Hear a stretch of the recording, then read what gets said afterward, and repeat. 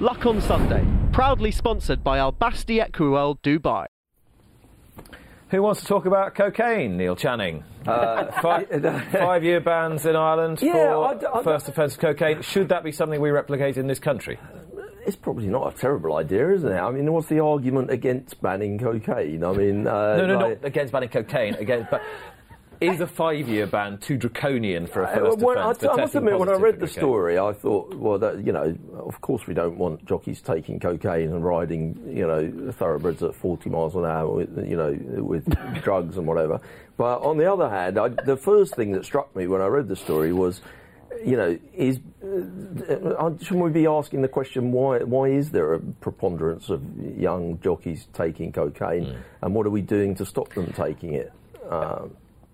Do the Irish authorities, Joe, do you think, believe that this is just merely a societal reflection and there's too many young 18, 17, 18, 19-year-olds testing positive? Is that what they're trying to stem? Do you know, I'm not naive, and I grew up in London, I've worked in nightclubs, but what shocked me is I can't tell you how many kids, like young kids from good families, somebody will say, yeah, they do lines at breakfast, they do it like cigarettes, but across the board, and it is a massive problem that we are really, I don't think we've seen the beginnings of the issues it's causing, and I don't know what people can do to, I haven't got a clue, but I think it's absolutely terrifying. And I had no idea it was as bad. I know the BHA medical officer, Jerry Hill, is going to look into this next year to see if there's any meaningful evidence to push forward longer bans in this country, though they're not dogmatic about doing so. What do you think about the Irish policy? I think it's a very good, there has to be a deterrent, but I do also think there has to be the support system behind that as well, to help these people. These people who are taking cocaine regularly need help as well. So yes, the deterrent is good, but we need the support system to help them come away and move on.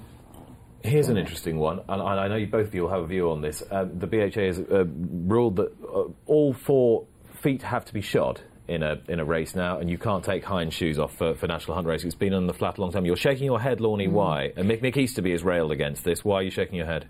Well, who would argue with Mick Easterby? Wouldn't you love to? Plenty of people would argue with Mick Easterby. But wouldn't you love to be that person who did the study that Mick Easterby read and said, aged 87, that they were teaching him that he really shouldn't put hind shoes on his horses? I think there are 2 issues. Yeah, but hang on a minute. The study is scientifically based. It's based on watching X many races over a period of years that says that on the flat there have been 35% fewer horses slipping since slipping, all not shoes falling. have gone.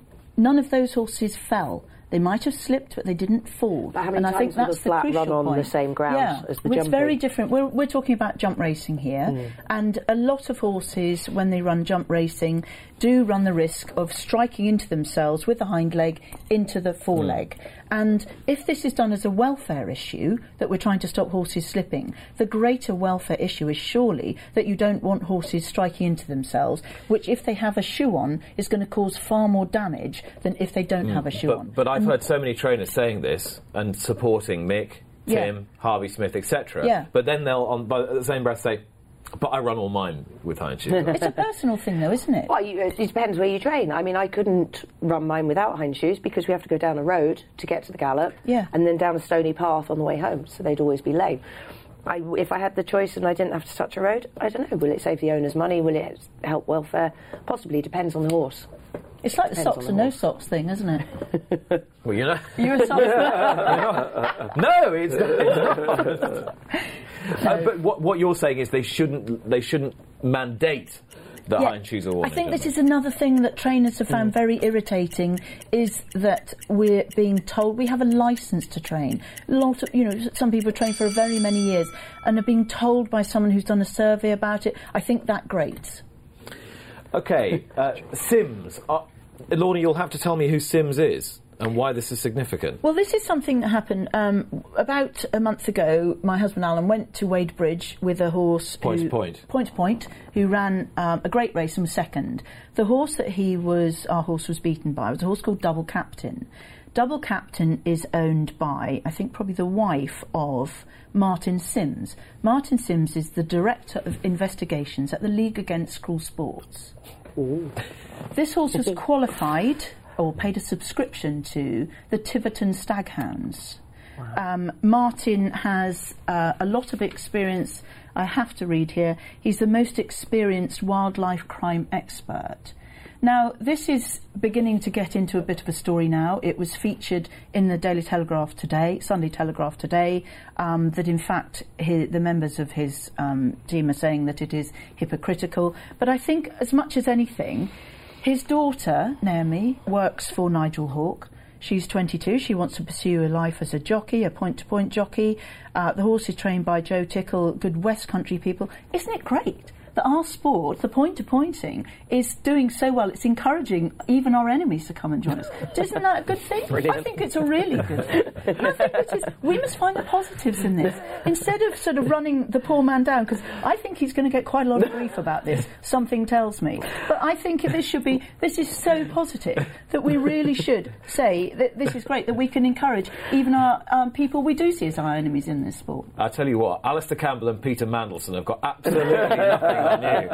That is the best bit Brilliant. of spin on a dodgy story, Neil Channing, I think I've ever heard. I thought it was quite an interesting story, but I did ask Lorne a question, and she said this is no good because we'd need 20 minutes of talking points, which is it possible that point-pointing could run if there was no such thing as fox hunting? We haven't got time. Maybe another day. That's another programme. Well, there is no such thing as fox hunting. You cannot. It's against the It's law trail to hunt. hunting. It's Trail trail hunting. hunting. Apparently so. Sam Crow has been found to have a deep-seated lung infection. Now, earlier in the week, I tweeted that only in horse racing could we have a situation that was so perverse that having the knowledge that a horse has a deep-seated lung infection, people could still dismiss his last 3 below-par runs as simply the product of hype. Yet people are fairly cynical about it.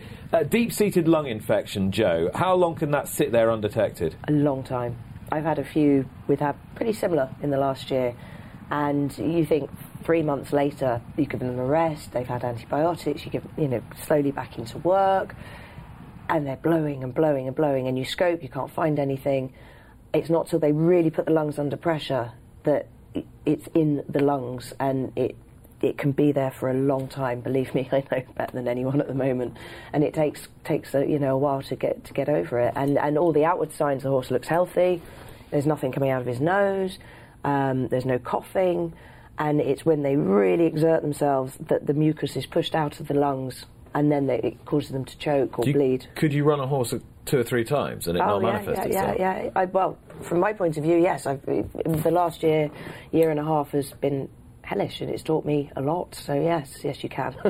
And oftentimes, Lorne, when horses are dismissed, it is because they have an underlying health issue, essentially. It is so often, and as Joe was saying, it's often so difficult to see. Obviously, if the horse has mucus coming out of its nose, or if it was blowing unnecessarily, or has a very high temperature, you can see. Yeah. And those are palpable signs you can see. But if a horse is blooming in its coat, working well, isn't sort of panting as such, sometimes when a horse has a lung infection, it just blow a pants little because bit harder, it can't use can't its use lungs to the full capacity. So, those are the signs you can see. But if it doesn't... But, I mean, Gordon Elliott scopes every horse before they're declared. So, he's a man who's extremely thorough and on top of his game. So it shows that if this has been there unseen for however long, even... his vets haven't seen it. So some things don't always show up on a scope, is what you're saying? Well, this clearly hasn't, because he wouldn't have run them. And it's becoming more prevalent. It's happening more and more, and that's a whole different subject. But then you get onto the prevalence of antibiotics and how strong are they, and but then that is another programme. Immune systems, and anyway, Alizetti this week, as good scoop by Bill Barber in the Racing Post, talked about scoops with Colin McKenzie earlier on, that the China Horse Club were significant shareholders in Alizetti. Should that encourage us that the financial health of the new tote is likely to be more robust with strong international partners, or not, Neil Channing? You look rather nonplussed by the whole I don't situation. know. I've read it, and I thought, it's a good story. And Bill Barber, he looked into Company's House. I think, didn't they say... so Alizetti bought 25% of the tote with the option to buy the rest. I think, they've got a series of shareholders, and I think they said that they didn't want any one person to hold more than 10% of the bit that they own. and Alizetti own 19%. So, the China Horse Club own 9%, which I don't know whether that's a bad thing or not. Really, I kind of read it and thought, well, you don't care, really, do you? I'm not. You basically don't care. I sort of thought I'm right there with him. This is quite interesting, but I'm not quite sure if it's a front page story for me. I mean, I don't know. I'm quite into gambling, and I follow the gambling industry quite carefully. I must admit, I thought, yeah, whatever. The most exciting thing about Alizetti is, in fact, Susanna Gill, who is incredibly you've got to declare straightforward. You have to declare your interest in on interest. it. She is my goddaughter. But she's gone from Betfair to Arena Racing to Alizetti. Not only does she do incredibly well at all those jobs, she's running 7 marathons in 7 days in 7 different continents. That is amazing. Could you just get that? Could you just get that crowbar out from behind Lordie's chair, please? But no, she's just the most incredible girl, and this is what she does in her spare time. That's absolutely brilliant. And you've taken us magnificently off topic, but so what do you do? 7 marathons in 7 days? I think it's more interesting. In 7 different continents. That's the first ridiculous. one starts in Antarctica. Oh, jeez. Yeah. That is ridiculous. No. Susanna, I salute you. You are completely bonkers. Right. Barry Hearn. This was AP McCoy's guest column in the Racing Post. Yeah. We need a benign dictator for the sport like Barry Hearn, but the sport's multivarious and multifaceted, so it's complicated. But Joe, do you sort of identify with the sort of thrust of his argument? I think we need to bring the sport more together. As in, we need to bring the factions involved more together and somebody to steer it in the right direction. I think we've got the Horsemen's Group, we've got the NTF, we've got the BHA, we've got the Jockey Club, whatever. I think we need somebody to take everything forward more. Do you think, from your perspective, from where you're looking at it, you just feel that you don't really know where the leadership's coming from, even if we have a pretty good idea where the leadership's coming from? At the coalface, that you're... In the last year, as I said in my blog, I've had 3 different questionnaires sent to me by 3 different parts of racing to fill in about staffing crisis. No disrespect, can you not talk to one another and maybe put one together that is possibly better thought out?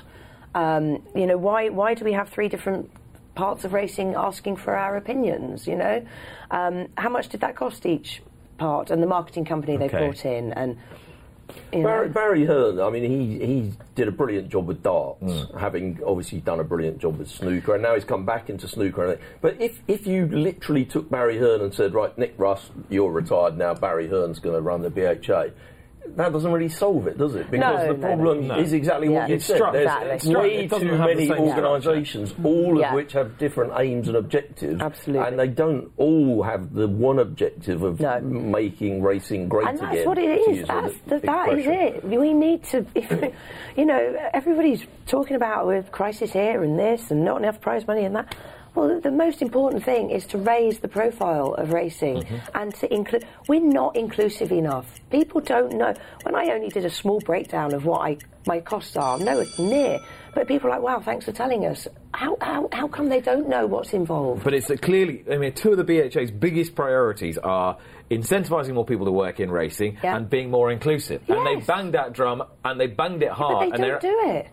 But they are making significant attempts. But what I'm saying is the message getting through to you and to your staff and to people who are actually sitting there and doing it every day? Well, to be fair, possibly, but half the time I don't get time to read the emails, I don't get time to read the papers. So, do you know what, maybe I'm talking out of turn, I don't know.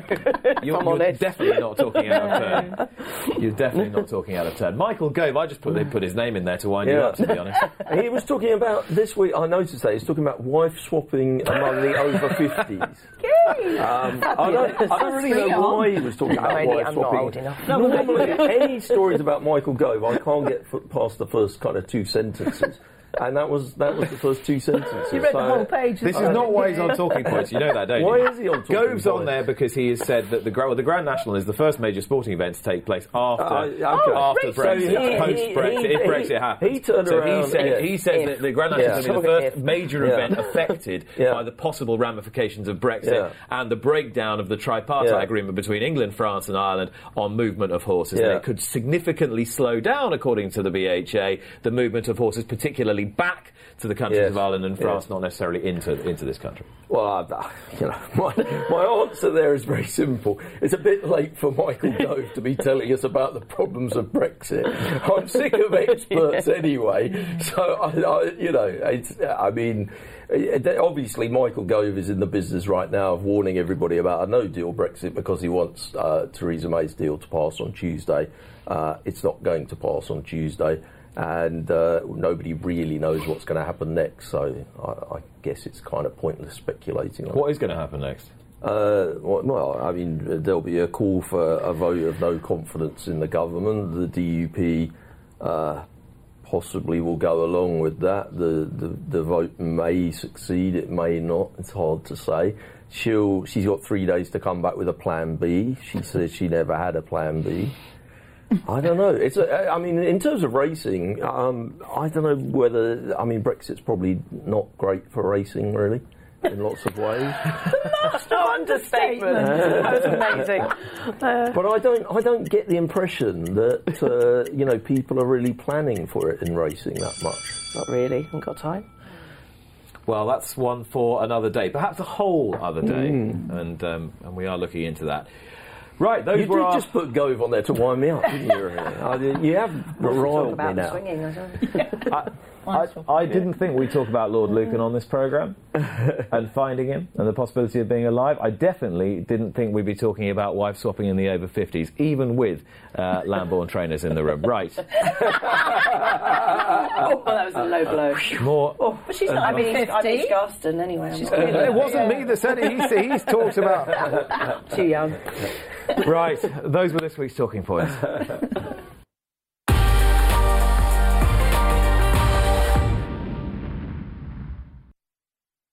Luck on Sunday, proudly sponsored by Al Basti Equiworld Dubai.